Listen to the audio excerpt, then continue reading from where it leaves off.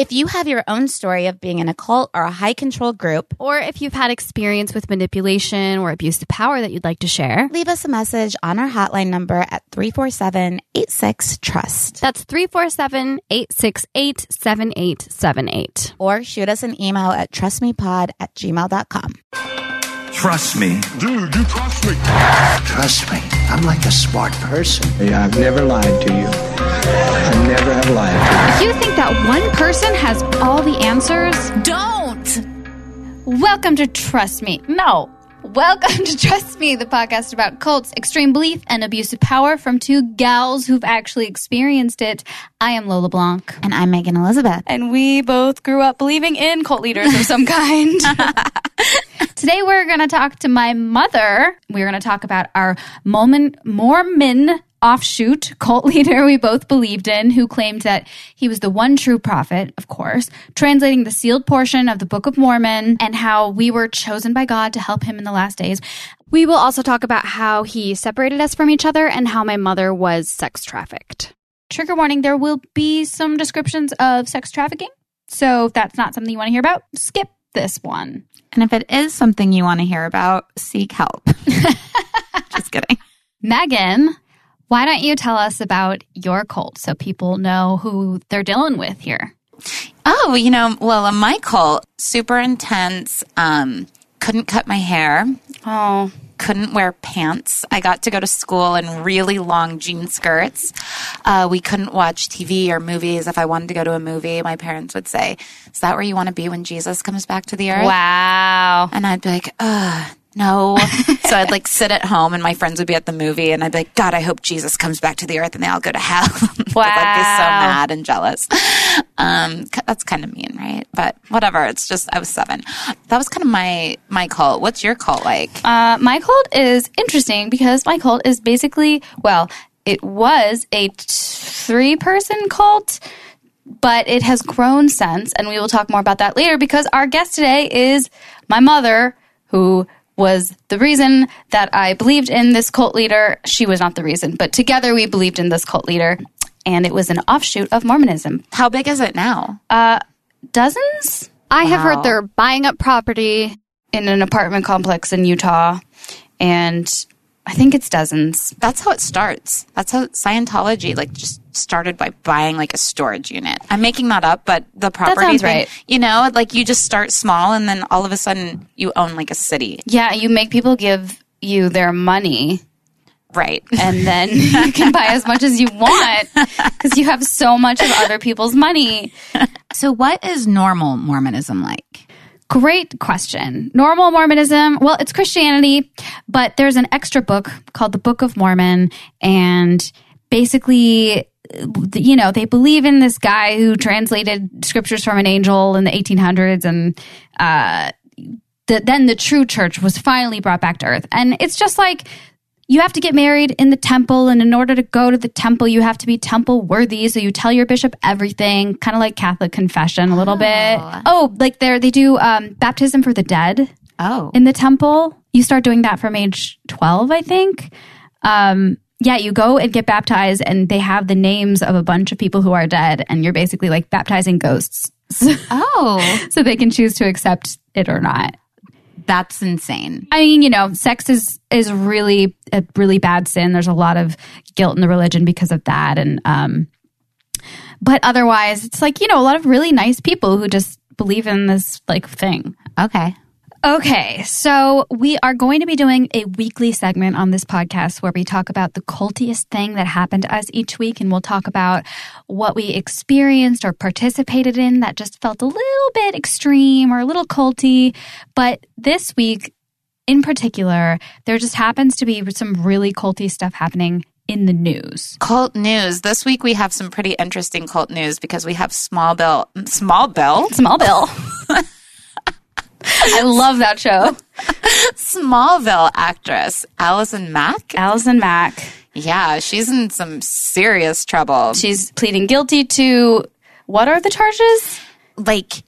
Racketeering, sex trafficking, child pornography. I still haven't wrapped my head around where that was Keith, though, her leader, right? Okay, if anyone doesn't know, this is a sex. If you don't know, I don't know what you're doing and why you're listening to this podcast. There's a whole HBO docuseries about it called The Vow. It is not out at the time of recording, so we're just going off news articles right now. But basically, it was a sex cult in Albany, New York, in which they were branding women's bodies. And we'll probably do an entire episode on it later on. But it was headed by a man named Keith Raniere, who, incidentally, I knew growing up, and so did my mother, and we can talk more about that later.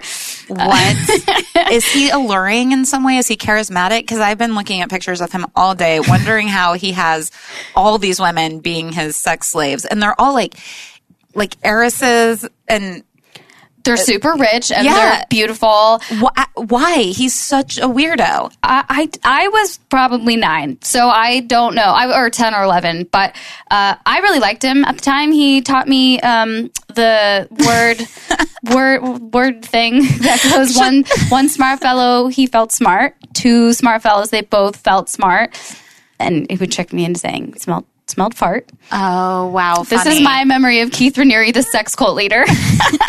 If we like a guy, should we just determine that he's probably a cult leader if we think he's nice? Yes. If anyone thinks he's charming or charismatic in any way, he's definitely minimum sociopath, probably a cult leader. If you're talking to a man who you find charming, scream cult leader, mace him and run.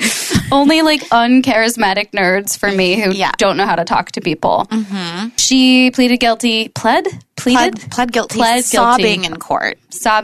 And some people think that she was faking it. I mean, she's an actress on Smallville. My favorite show.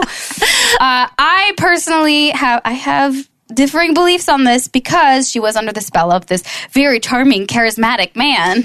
Yeah, I'm going to take the opposite side of you, I think. I'm totally anti her. I think she's so sick in the head, just as sick as him. Well, I don't know, man. I was watching some of those videos of her, and I just everything that she was saying, she believed it. It seemed like she believed it so fucking hard. And we will get into this, but I just think the whole thing about cult is that people end up doing things that they would never, ever do in their normal life. And they totally, they compromise their own morals. They become someone that they would never have imagined that they become. And it happens slowly over time because this person has such strong influence over them. So I buy that somebody would do horrible things or things that they would never do otherwise and then snap out of it and be like, oh my God, what the fuck have I done with my life? I've been branding women's bodies. She had slaves. And having slaves. That part is a little extreme. That's crazy. She had slaves, I understand. One of the main things we want to talk about is just the bias against people who are in cults or who, as being dumb, I guess, is the, dumb, naive, gullible, which is not true because literally anyone can join a cult at any time, and the less you think you're susceptible, the more susceptible you are because you don't have your defenses up. Yep. So I don't really know where I was going with that, but you guys, it was brilliant. So just...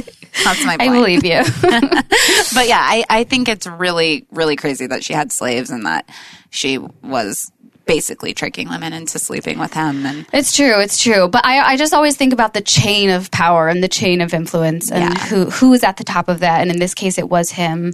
Although you think about Wild Wild Country. Did you watch Wild Wild Country? Of course. And Sheila in that scenario seemed totally like the power. She seems like a Sheila to me. So maybe. But she is, the fact that she's sobbing and saying that it's wrong. Sheila never did that. Sheila's still saying, oh my God, Sheila stuck to her guns. Yeah. Fucking love Sheila. Sheila's a badass. So I guess we'll see how it goes, but she might be indicted for 20 years. That makes sense. That's fair. Yeah. So, she'll probably not serve all of it. I'm so curious to just hear the inner workings of that story, especially knowing the connections that my family has to him. I can't wait to hear all about this. This is not the cult that we were talking about today, but we just happen to know the guy from this cult. So you're so lucky. You know so many multiple cult leaders. It's my thing. It's really my mom's thing. We'll talk to her about that. Okay, should we introduce her? Absolutely.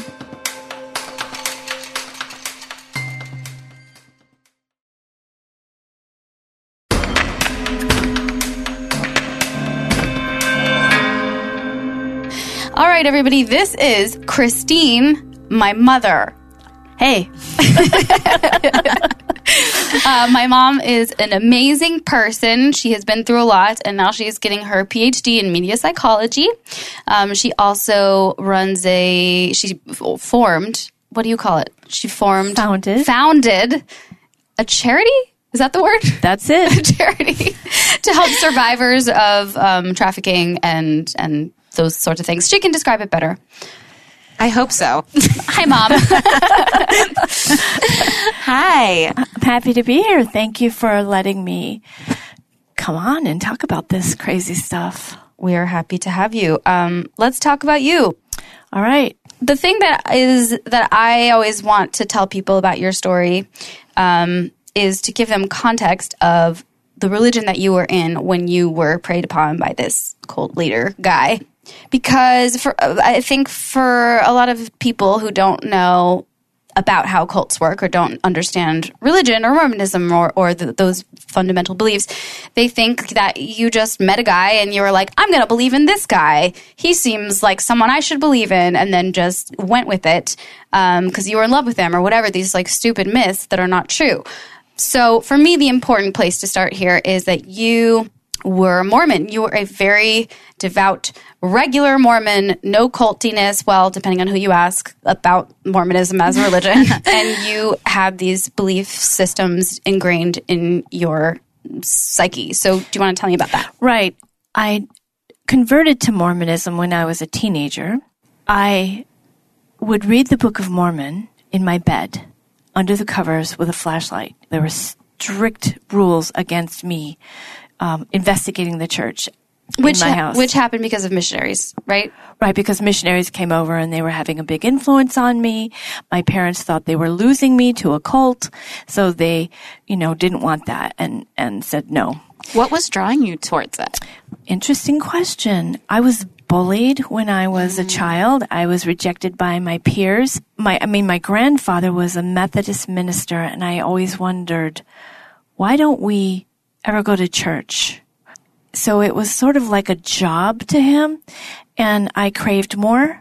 I craved a sense of meaning because I wasn't getting it from being in some popular clique or something. And I started looking for religion in high school, and I found one.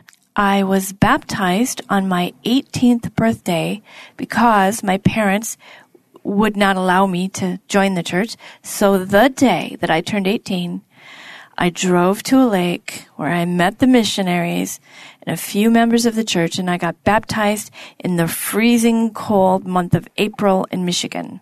I totally forgot that. I just assumed it was an indoor baptismal font. You must have been very dedicated. Thank you. That is a wild 18th birthday, for real. And that was so rebellious. Opposite of my 18th birthday. No, that is rebellious. That was so rebellious, at any rate, it made me very happy. It was the happiest I had ever been. I ended up going to Brigham Young University. I went and became a missionary. I broke records on my mission. I came off my mission to a man who'd been waiting for me, which is the father of Lola. And we were married 3.5 weeks later. As soon as I got off my mission, we were married, and we lived the good, devout LDS life. And you believed it 100%. I believed it. Right. I believed it so much. I would say, for me, it's not even a matter of faith anymore. I have a true knowledge that this is the truth. Right. I knew it beyond the shadow of a doubt. As they all do. Yeah. Well, right. Not all of them.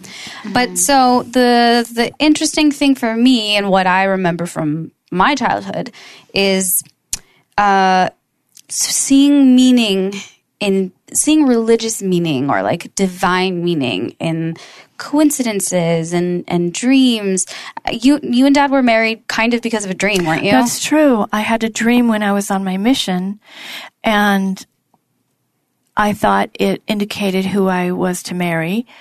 And we were walking over some rocks on a pier, and this man reached his hand out and helped me cross this scary part.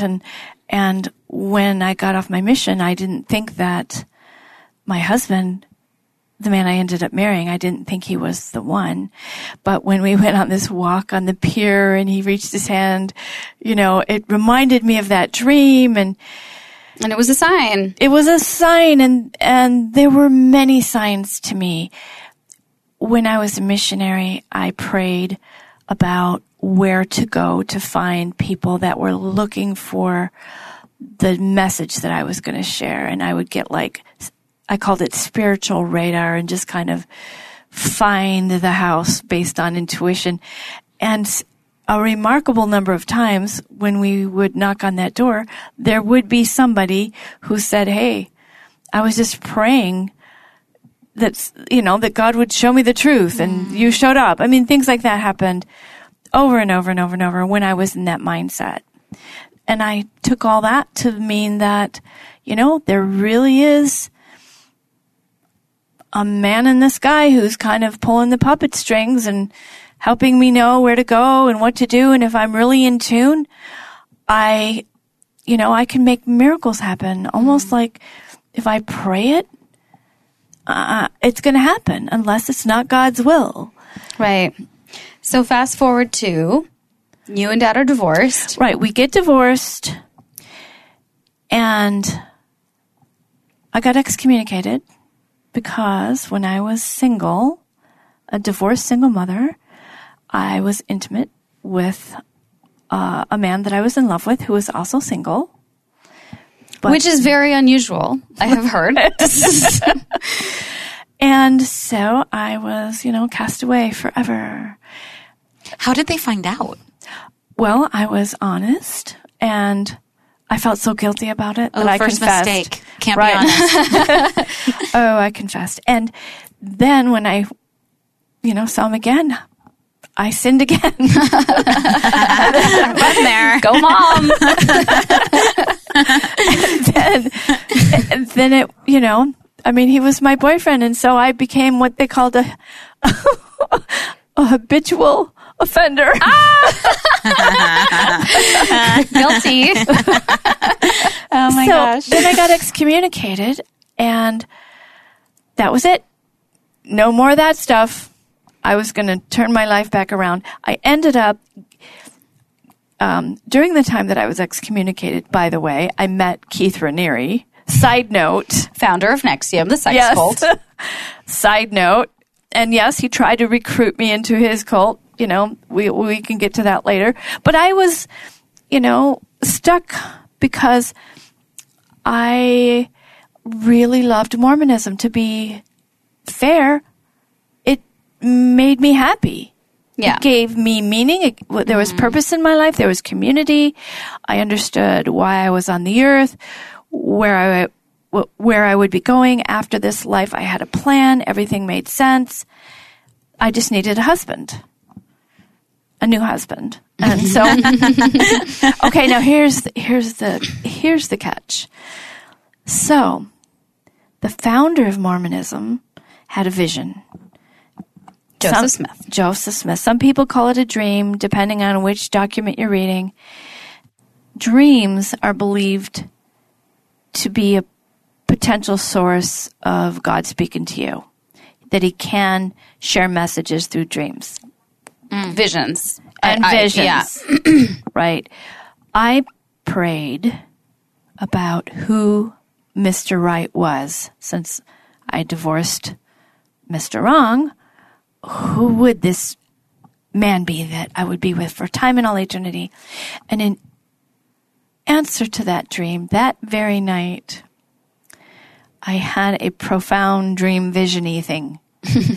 And I saw this man, and I remember his face perfectly because he looked like a cross between my ex-boyfriend David and Brendan Fraser.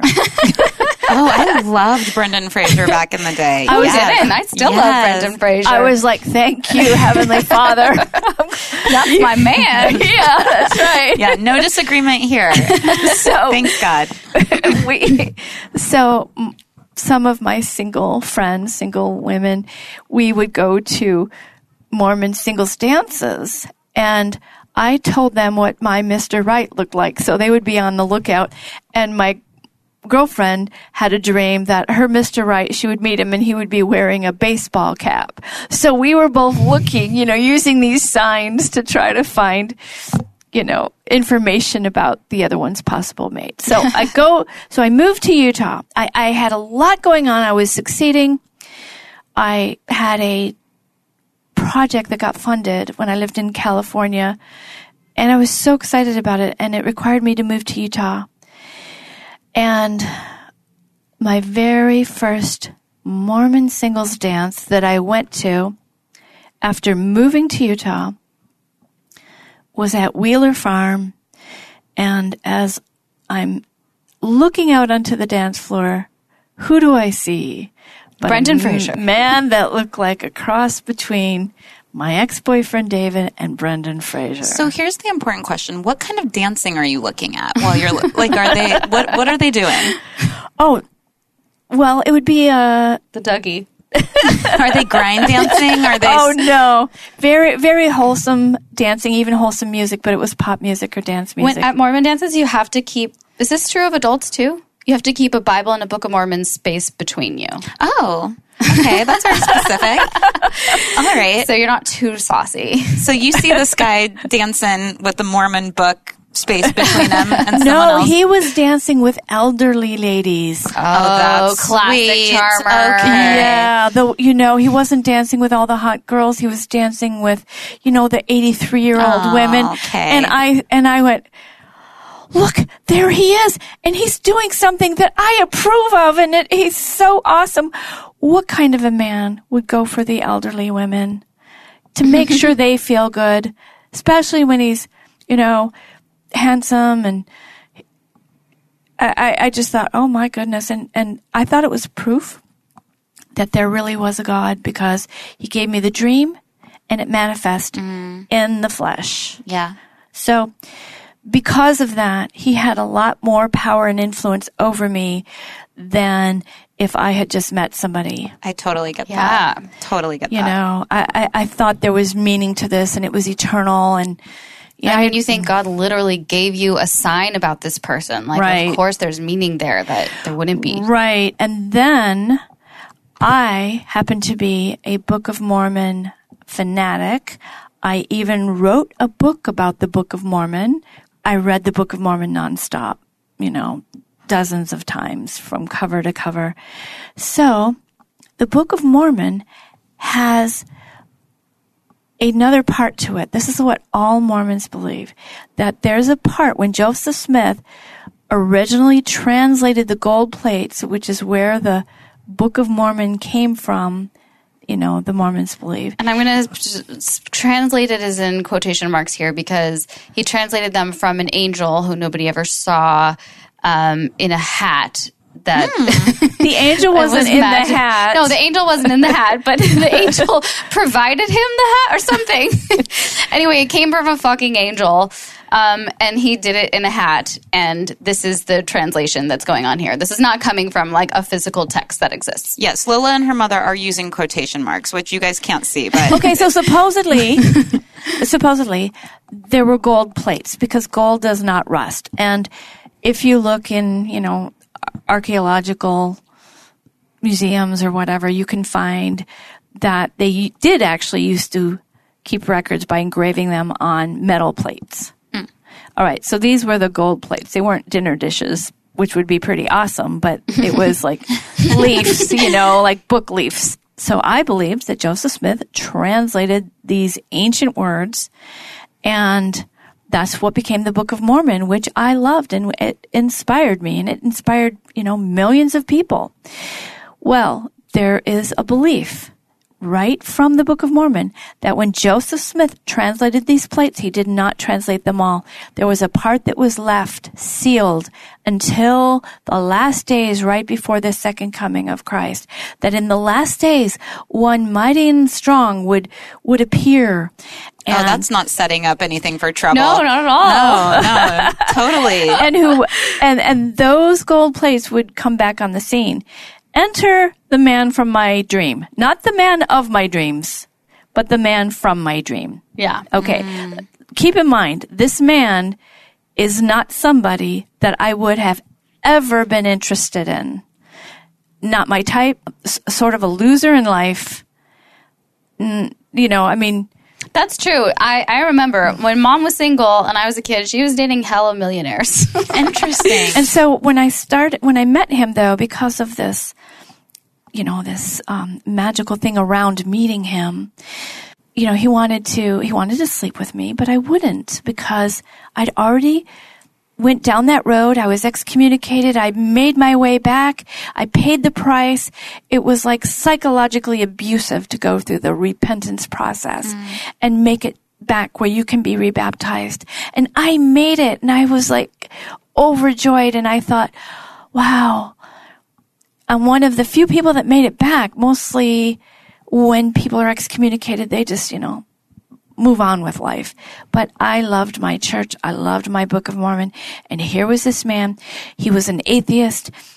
He presented me as an atheist at first, and I wasn't interested in him. He was trying hardcore to get me to sleep with him or to get me to be interested in him, but I wasn't interested. So he changed his plan. And one night he says, I'm actually not an atheist. We would go back and forth. I was trying to get him to stop being an atheist because he once was a Mormon. So now we have an ex-Mormon, anti-Mormon, in my opinion, sociopath. Yeah. Okay. But I didn't know it at the time. And I'm trying to restore his faith. I thought, Heavenly Father gave me this challenge. This is my future husband, and I need to bring him back to the fold. In the meantime, he's trying to pull me out of the church so I'll sleep with him. Oh, my goodness. Okay? So we have a battle going on, and he couldn't do it. He later told me that I was the first woman in his life whose faith he could not break. So he changes his story. And suddenly he says, Christine, I have to tell you the truth. I'm really not an atheist. It was a test.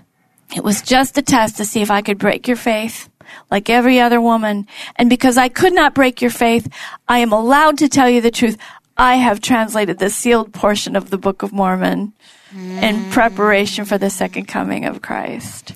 And by the way, tests are a huge thing in Mormonism. Yeah. Right. Tests from God, is proving your worthiness, proving your righteousness. Yeah. Right. And I didn't believe in him overnight, and there were other believers, more than 3, by the way. She only interacted with 3. I guess my experience of it was 3. Yeah. Right, but there were more. But nonetheless, it was a small group. But so I get sucked in. And I'm thinking, oh my goodness, this is the new Joseph Smith. That must make me the new Emma, his wife, because this man wanted to take me as his wife. So here we've got the new prophet. He even sent me 8 chapters of the translation of these new sealed portion scriptures. And it felt no different to me than when I believed in the Book of Mormon the first time. It was a big leap of faith to go from only believing the Bible to believing the Book of Mormon as a teenager.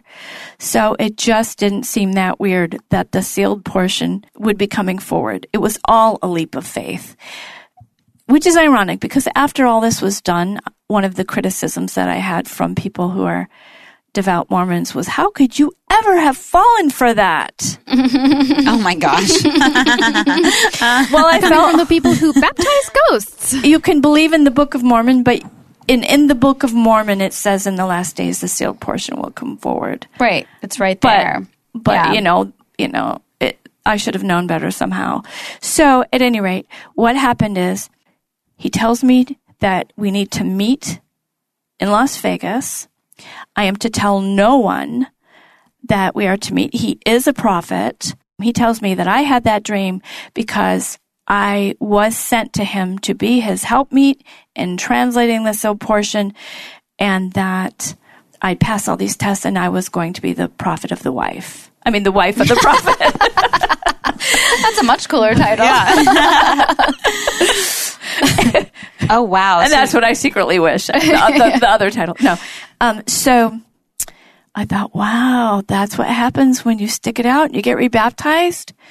I felt like being rebaptized, all my sins had been washed away. And now all these manifestations and miracles are happening in my head. And okay, one step at a time, I start really believing in him. And then I find myself in Las Vegas about to get married to this man. Not legally married. He said it would be like the prophets of old, like Malachi took Anna. I mean, once you knew a person, which means had sex with them, in the Bible, it would say, and he knew her, right? Okay, so that was going to start using that term to describe my love life. Did you know him? We totally knew each other last night. And so I sat there thinking it out, thinking I saw him in a dream. Oh, that would I don't know if we can say that word, but that would screw me up hardcore if I saw him in a dream. Yeah. Okay. Yeah. I saw him in a dream. I got rebaptized. The sealed portion chapters seemed of the same spirit as the Book of Mormon. And I look him in the eyes and I say, promise me you're not deceiving me just so you can sleep with me. And he said, I wish I was deceiving you. My calling has been so difficult and so lonely. Oh, my dear Christine, how I wish that I didn't have this yoke upon me. And he went on and on about, okay. And then I knew him. Yep. So here I'm thinking I'm his wife now. And I said, that's it? There's no ceremony. And he was like, that was the ceremony. Okay. So he lets me think I am his eternal wife and the prophets help me and that I would be helping to restore polygamy to the world even. And early Mormons believed in polygamy and then they abolished it when the government said that they couldn't do it anymore. Right. Now, guess what? Now I'm in a pickle because if he's not a prophet, I just slept with somebody that I wasn't married to and I would get excommunicated again and I would never be able to get back into the church. Yeah. So now my critical thinking switched. A million little switches switched off so that I could see everything that supported the fact that he really was a prophet. Because this was the double bind that I was in. If he was a prophet, then I was on the right path. And I would be going to the celestial kingdom, the highest kingdom, where I could be with my children forever. If he was not a prophet, and I just slept with him, I would certainly lose my soul. So I was invested in him being a prophet. Now, in fundamental Mormon beliefs, a prophet is not allowed to lead you astray.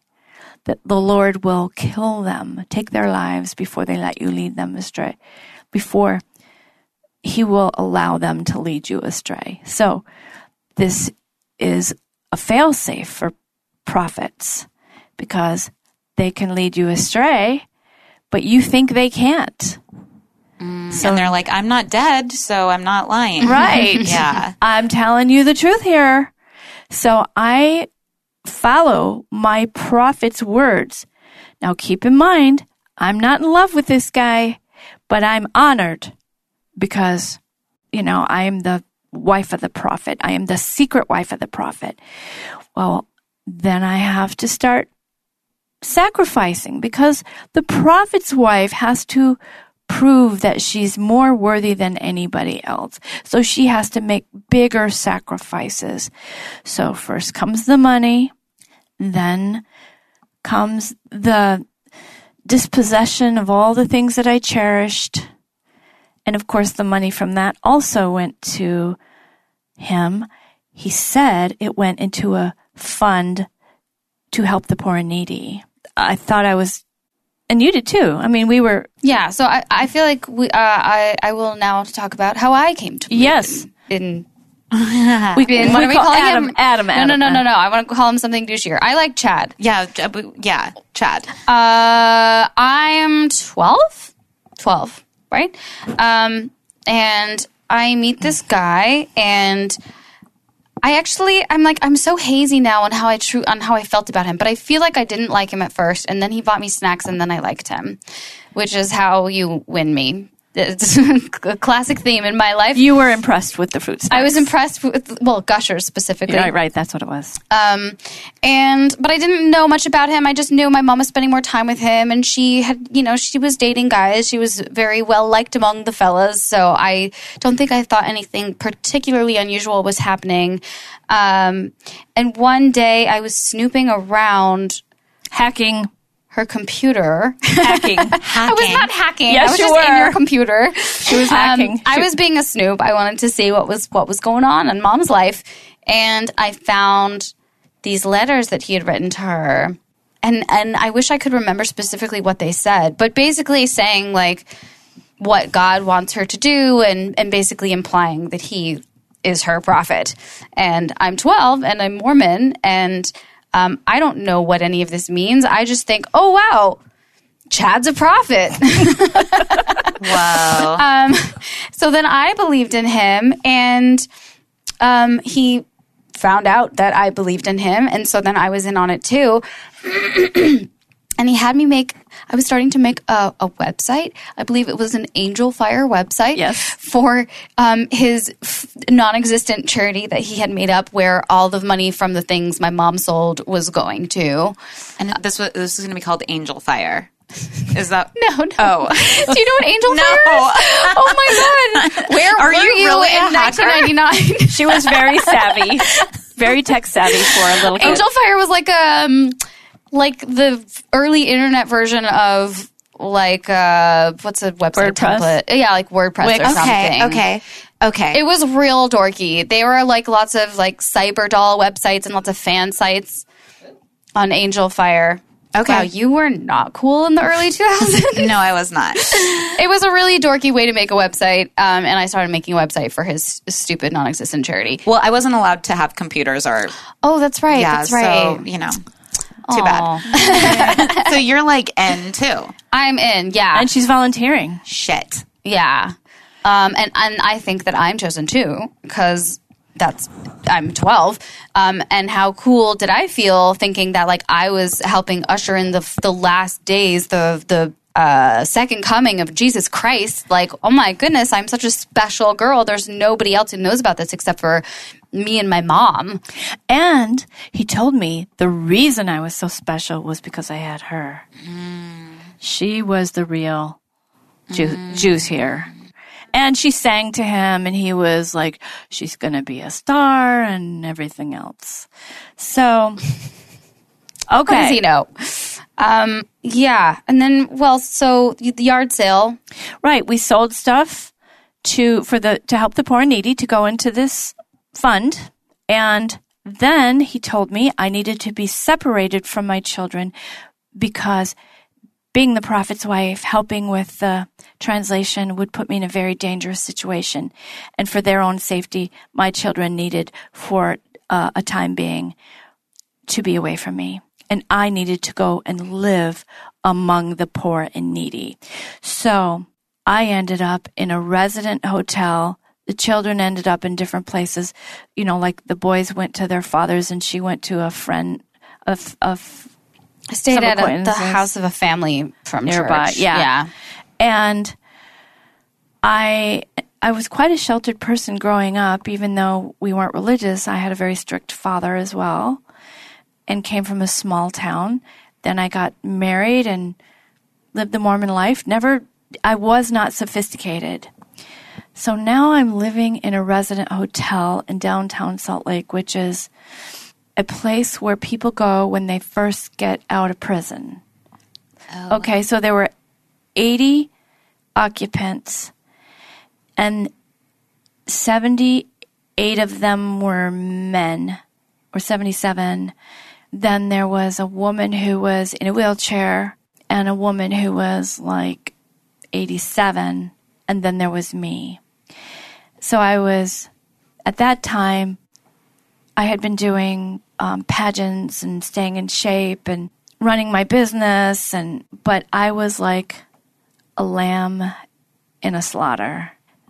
So once my money ran out, the prophet decides that I need to pass some new tests.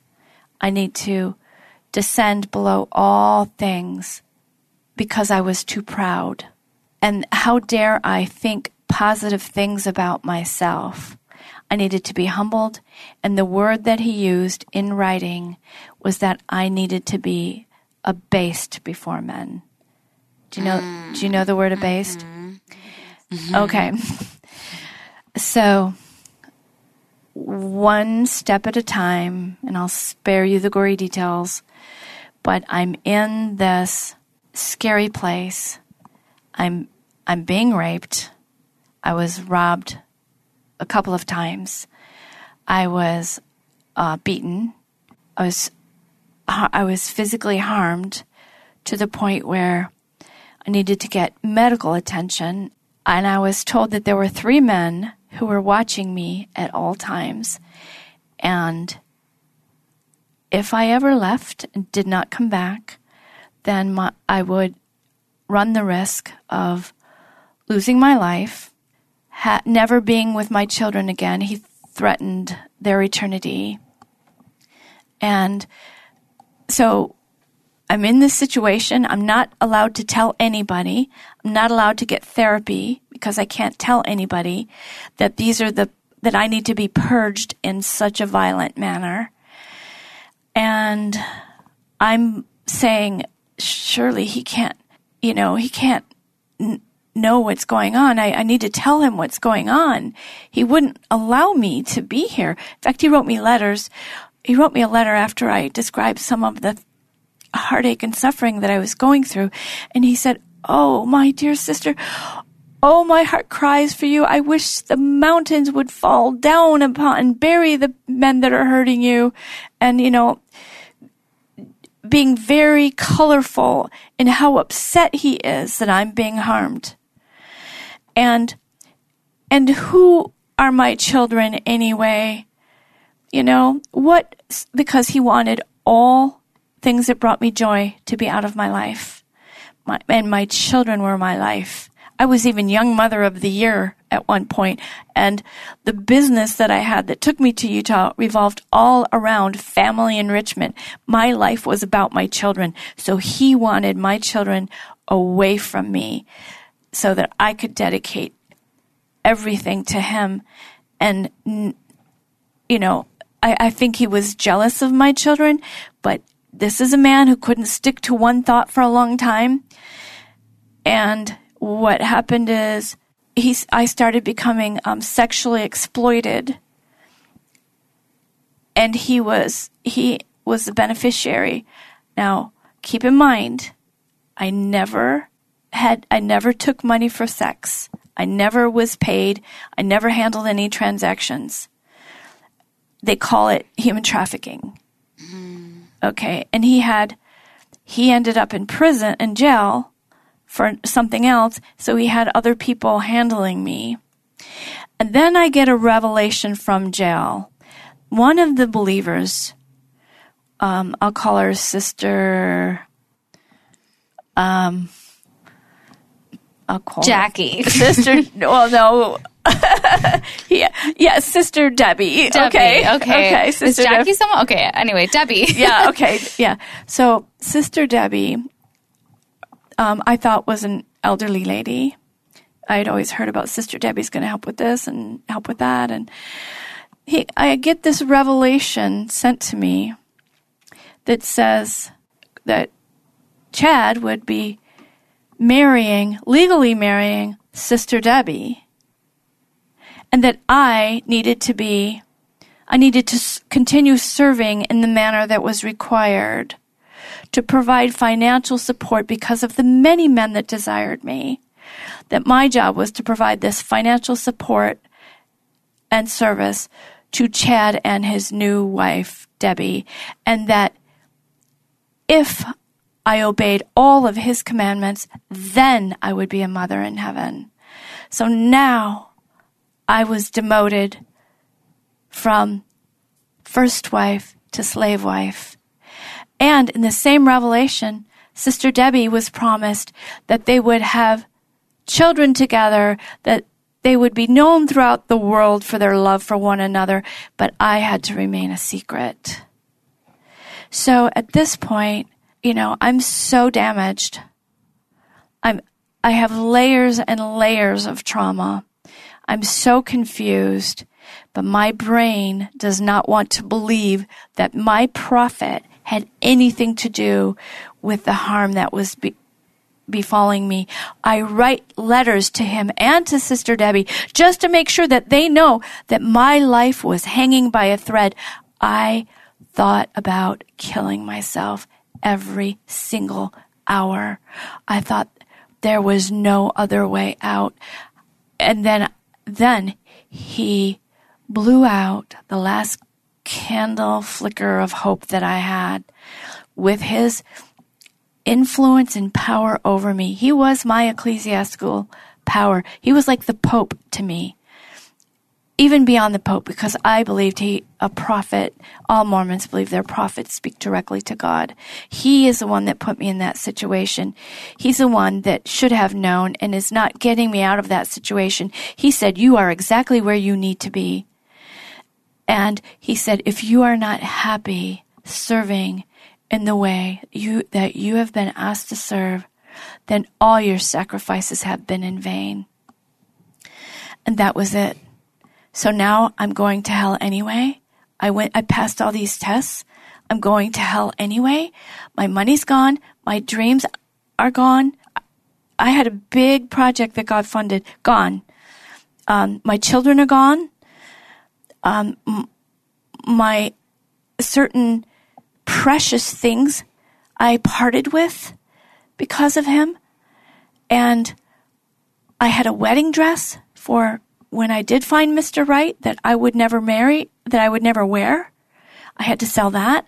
I had a dress I designed myself that I wore in pageants that was just amazing, and I had to sell that. I had to sell things that I was attached to, and I was left there with nothing.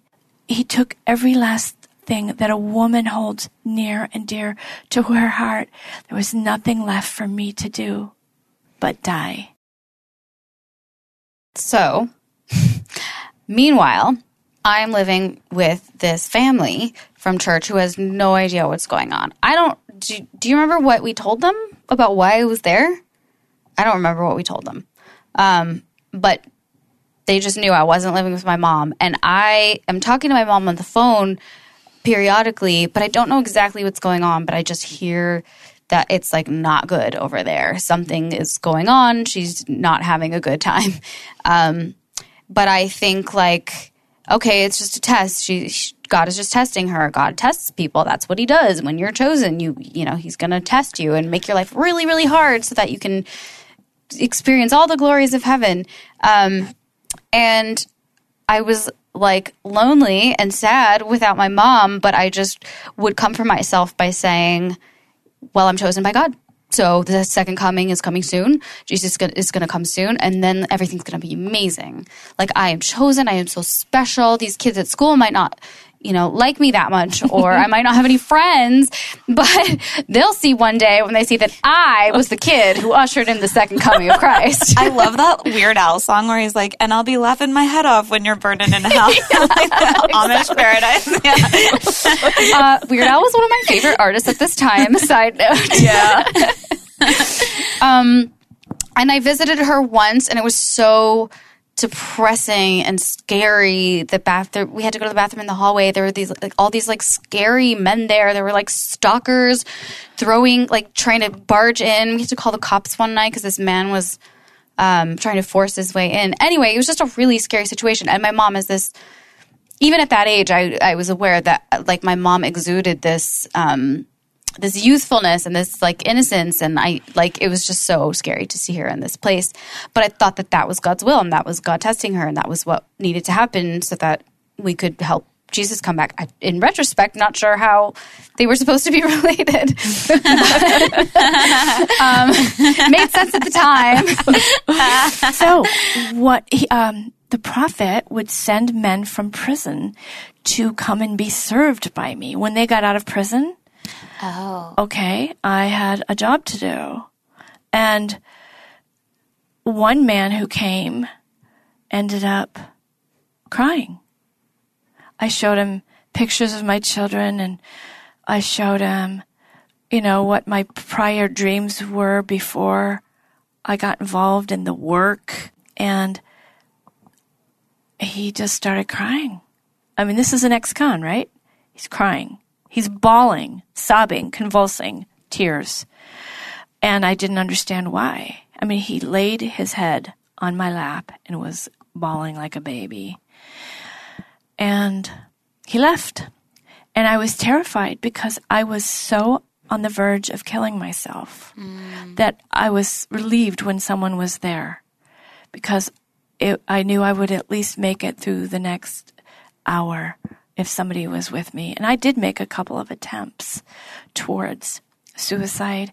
And I wrote to Miss Debbie, Sister Debbie, and I said, please, if you and Chad are, sometimes I wonder if you're deceiving me just for entertainment or money. Please tell me the truth. My life is hanging by a thread. And, woman to woman, women expect other women to symbiotically care for one another, or to, step in if they see another woman being harmed. And that's what I expected. And she wrote back and said, oh, we would never deceive you, not for money, not for entertainment or any other purpose. I can't even imagine the horrible experiences that you must have had with people to even assume such a thing. She's the Sheila. You haven't seen Wild Wild Country, so you don't know what that means. I have seen it. And you have seen Wild Wild Country? Yeah. Okay. We would never do that to you. And there were other believers. I reached out to them, by email. I was crying out. I even reached out during this time to Keith Raniere from NXIVM. Whoa. And who's quoted in an article talking about her cult leader. Right. For a while, it was the battle of the cult leaders. Was I going to go with Keith or was I going to go with Chad? And they both knew about each other. And anyway, so my NXIVM story is amazing too, but that's a story for another day. So this guy starts crying and he leaves. And then I was afraid. And then I was alone again. And I remember I would lay on my little cot in this room that was like a cell. And it was so hot, like being in an attic, because there was no air conditioning. And there were cockroaches. Don't picture this like a hotel room. I'm laying there, and I can't even feel my body. It just felt like wood. I mean, my trauma was really seriously deep. And in the afternoon, he comes back. And he brings Sister Debbie with him, who happens to not be an old lady, by the way. He brings Sister Debbie with him, and they come in, and they confess. Chad is not a prophet. We're not believers. They pretended they were believers. Okay? Chad is an atheist. We're atheists. We're sorry we helped him deceive you and exploit you. But he told us that if we told you the truth, that you would die. And this young man, his name was Jeff, was a hero. I mean, I would have died within the week had he not come clean. What is that like when, I mean, can your brain process it immediately, or how long does it take? Thank you for asking that question.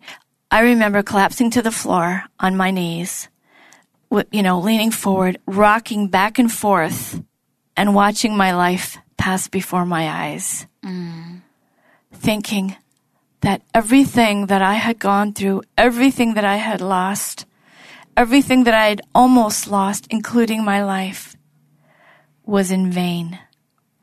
It was for someone's sadistic entertainment and to get money for his fiancée to go shopping. I remember wailing on that floor when they're in there wailing, just wailing. And I said to her, I screamed, I begged you for the truth, Her response was, I thought you would die if I told you the truth. And that's kind of a hard thing for me to buy because I was about to die from suicide, if not from one of the men. And she knew that. I mean, you were writing them and saying, like, why is this happening to me? Why would God want these horrible things? Like, she fucking knew. She did know. She was an accomplice, full-blown accomplice. She was a Sheila.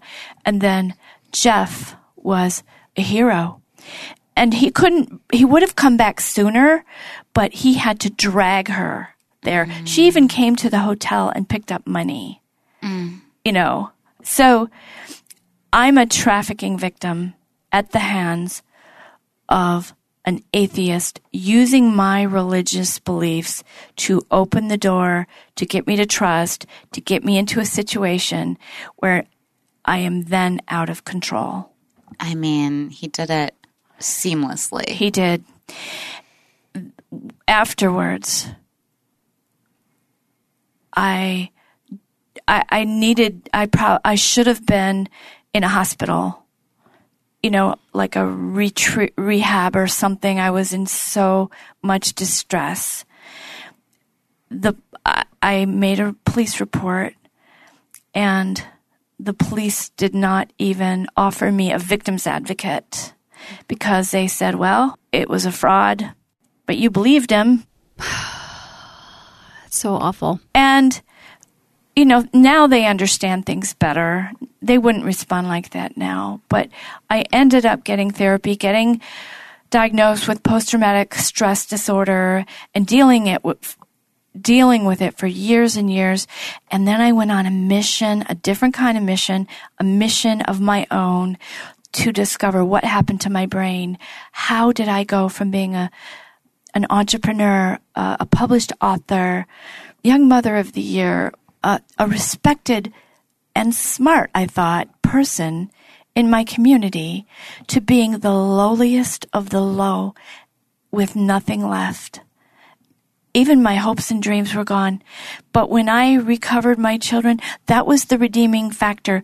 When all this happened and I realized that all this was in vain, and the level of cruelty was just world record to me. Yeah. Did you confront him? Were you able to get at least that? I did it in writing. I did it in writing and sent it to him in jail. So, and I put all this evidence in, and at any rate, but what I learned, it took me about a decade. What I learned is that I needed to stop blaming myself. I blamed myself for years because everybody else did too. And I thought I had something seriously wrong with my brain. I really thought that I had mental illness, that I could have fallen for that. And I tried to get tested to see what is my brain damage, what is wrong with me that I fell for that. And it wasn't until I got therapy from a cult expert named Steve Hassan, and I read his book, that I realized that people fall into these groups. They get attracted into these groups. Thousands and thousands of people were in situations like me. It wasn't just me. I thought nobody else would ever fall for this. Nobody would have something like this happen to them. But now that I'm in the world of helping cult survivors, dozens, hundreds, thousands of women have been sexually exploited by their cult leaders. And nobody joins a cult. People get involved in movements that they sincerely believe are true, are going to make a difference in the world. And the same with Allison Mack. I err on the side of compassion for Allison Mack because there is a process by which people get influence. It's called undue influence because, the person that has so much power, access to God, who can argue with that? Who can argue with the smartest man in the world? It's never the woman that's right, or the follower. It's always the leader. He always has some sort of way to get information that nobody can question. Mm-hmm. So the unquestionable guru takes advantage of that power and step by step creates one sacrifice after another until you're so invested you don't want to believe that this person is evil, that Absolutely. This is in vain. Yeah. So when I learned it was all false, although it was traumatic, suddenly things made sense. I suddenly knew I could round up my children. And I knew it wasn't God telling me I wasn't worthy to raise my beautiful, incredible children. It was, dare I say it? I mean, I've often wondered if he's a psychopath. I mean, he's obviously a psychopath. Like, why is there even a question? For sure. Sure, I am not his medical professional. I cannot legally, technically diagnose him with sociopathy. It is my strong opinion that he's a psychopath. I do not believe he's a person who has exhibited empathetic qualities personally. This seems like a good time to add in a disclaimer about Chad's perspective here. Okay, it's been a roller coaster. In an interview with the Utah newspaper in 2007, Chad told a reporter that my mom projected divine status onto him, and she convinced herself that he was a prophet, and he just ran with it. He said that she volunteered the money for him. In the same article, he did admit, though, to deceiving her religiously and playing on her religious beliefs, and he said he was sorry about doing that. And then later, he said that he actually had to tell the reporter that he made the sealed portion up for legal reasons, but he really did translate it from an angel, and he really was a prophet. But still claimed that my mom was making up her part and presumably was saying that all the emails she had from him were forged, I guess. And then in a 2017 podcast, he flip-flopped again and said, JK, he really did make the sealed portion up. It was all a lie to get people to stop believing in the Book of Mormon. And now his platform has moved on to more political-oriented beliefs. But at every stage, he's maintained that my mom is just a vengeful ex-lover. Though, of course, a handful of other ex-followers have spoken out about him, including men. And I imagine there will be more to come. But so if Chad has anything to add to this conversation, we invite him to submit a statement in response to this episode. We will verbally state it on the episode. That will be interesting. Is he still working his program? Oh, as a matter of fact, he just last week, speaking of cult news, was found guilty of fraud and racketeering. No. For the very same stuff. Not Chad. Yeah. Shocking. No. I mean, like, it's when you hear your story, it sounds like it's just this isolated incident that he just decided to prey on this poor woman, but he preyed on so many people, including men. He still does it, including men, and he goes after people with money. Yeah, and that's one of the myths about cults. They think that, the public tends to think that only like these lost teenagers or young adults that have a big hole in their life are looking for something, get attracted to cults. And while they might have a special vulnerability, everybody is vulnerable because everybody has something they love. If you love something, that's your vulnerability. Mm-hmm. If you have a dream for something, that's your vulnerability. Everybody has vulnerabilities. And if you have a master manipulator, he will hone in on those. So all of those people listening that say, I'm too smart for this, nobody can get me, you're a sitting duck. Yeah, watch your back, dude. Right. It might be a chick too. I mean, you know. Yeah, I mean, I know incredibly successful screenwriters who've joined cults. There are, business. I mean, look at NXIVM. Absolutely. I mean, just sitting here thinking about it, a bad relationship is almost like joining a cult. Totally. I was having that same thought. Yeah. You can have a cult of two. Yeah. You can. So, the smartest people in the world, the most beautiful, they're in crazy abusive relationships all the time. It's about having that power over somebody. Yeah. Exactly. It can happen to everybody. There are dynamics. Now I understand it. Now I'm finishing my PhD in psychology, and I understand the pressures of, social pressure and the power of social proof and influence in small groups and critical thinking and loss aversion, all these crazy things. But that's what happens. It can happen in a relationship of two. It can happen in a family. Mm-hmm. It can happen in a workplace. Yeah. There are political cults. There are self-help cults. And if you suspect that you're in a cult, you'll have some signs, They'll try to control your behavior. They'll try to control the information that you're getting or tell you not to go on the internet and read that stuff. Isolation in an abusive relationship. Yep. Yeah. If you're in a group that tells you not to read about the group or not to talk to anyone else about the group, you're probably in a cult. If you're dating a guy who says, don't talk to any of my ex-girlfriends, you're in a cult. That's good. That's good, right? These are good signs, and cults attract the best people in the world. Mm. And if you were in one, consider it a bad. If you were in one, consider it a badge of honor that you survived it, you came out, and you have a story to tell. What do you believe in now? Well, I'm not an atheist. Mom. I am not. I did not throw out the baby with the bathwater.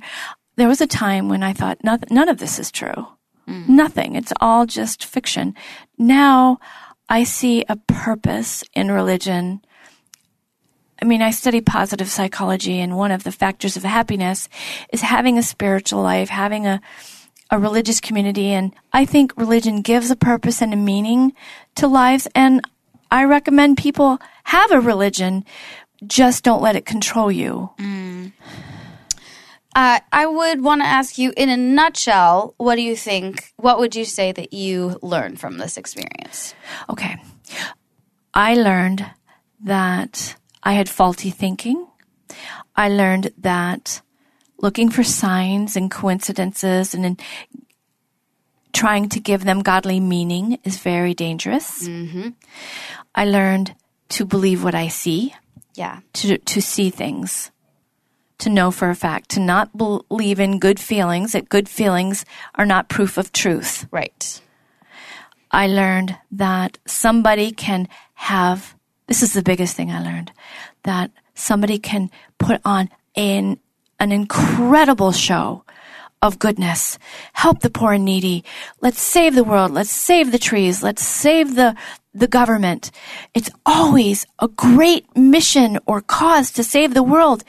But the people behind it, with their great mission and cause, could be really just donning a costume. And it's really all about them. Yeah. The bigger that parade is, the bigger that show of how great of a heart they have or whatever, the less I trust it. Narcissists are a hell of a drug. Yeah.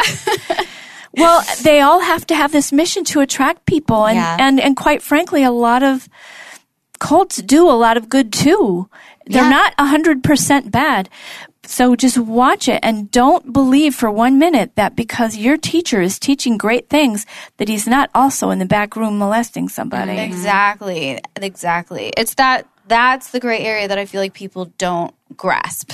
As I didn't. Good and bad. Right. In these groups and in these people. Like, just because there is good there does not mean that there isn't bad there. Exactly. Like even Allison Mack, I think she had a big wake up. I read her pleading. And she was like, wow, I thought we were helping people. I thought I was helping Keith help people. I didn't realize all these other things he was doing. And we'll never know if that's true or not. We'll never know. But I think it is important to start changing how we think about people who have been brainwashed. Mm-hmm. Because like I said, they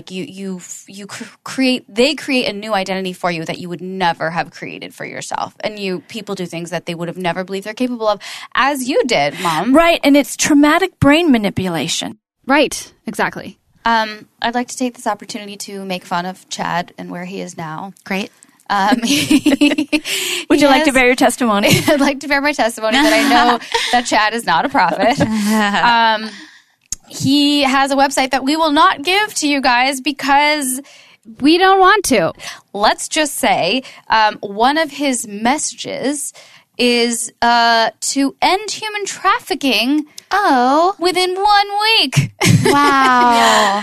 The government just needs to listen to his plan and human trafficking will be over. He's an advocate for victims of human trafficking. Wouldn't you know it? Wouldn't you know it? This website's wild. Well, if you come out of a cult, or if you know somebody that has come out of a cult, I do recommend you get involved in a support group. And there are some on Facebook, and I run a couple.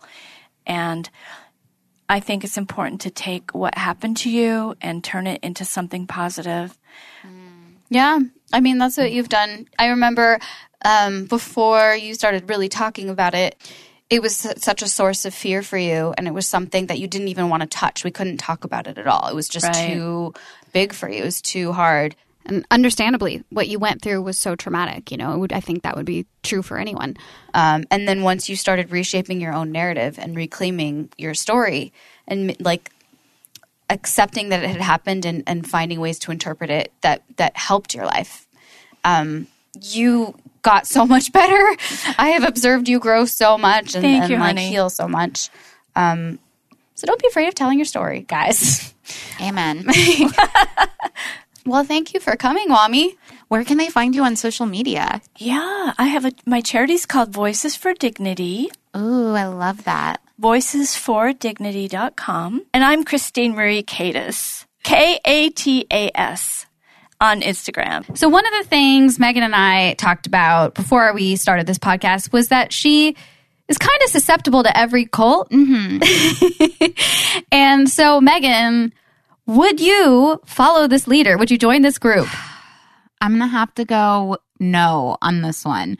Just because I think that he would have, he's not for me. No specific Not reason. enough glitz, not enough glamour, not enough, oneness and running around in the woods. Good. Glad we got that covered. All right. You can find me, Lola, on Instagram at OOLALOLA, OOHLALOLA. You can just find me at Megan Granger, MEAGANGRAINGER. All right, guys, thanks for listening. We just want you to remember one thing, and that is follow your gut. Watch out for red flags. And never ever trust me. Bye. Bye.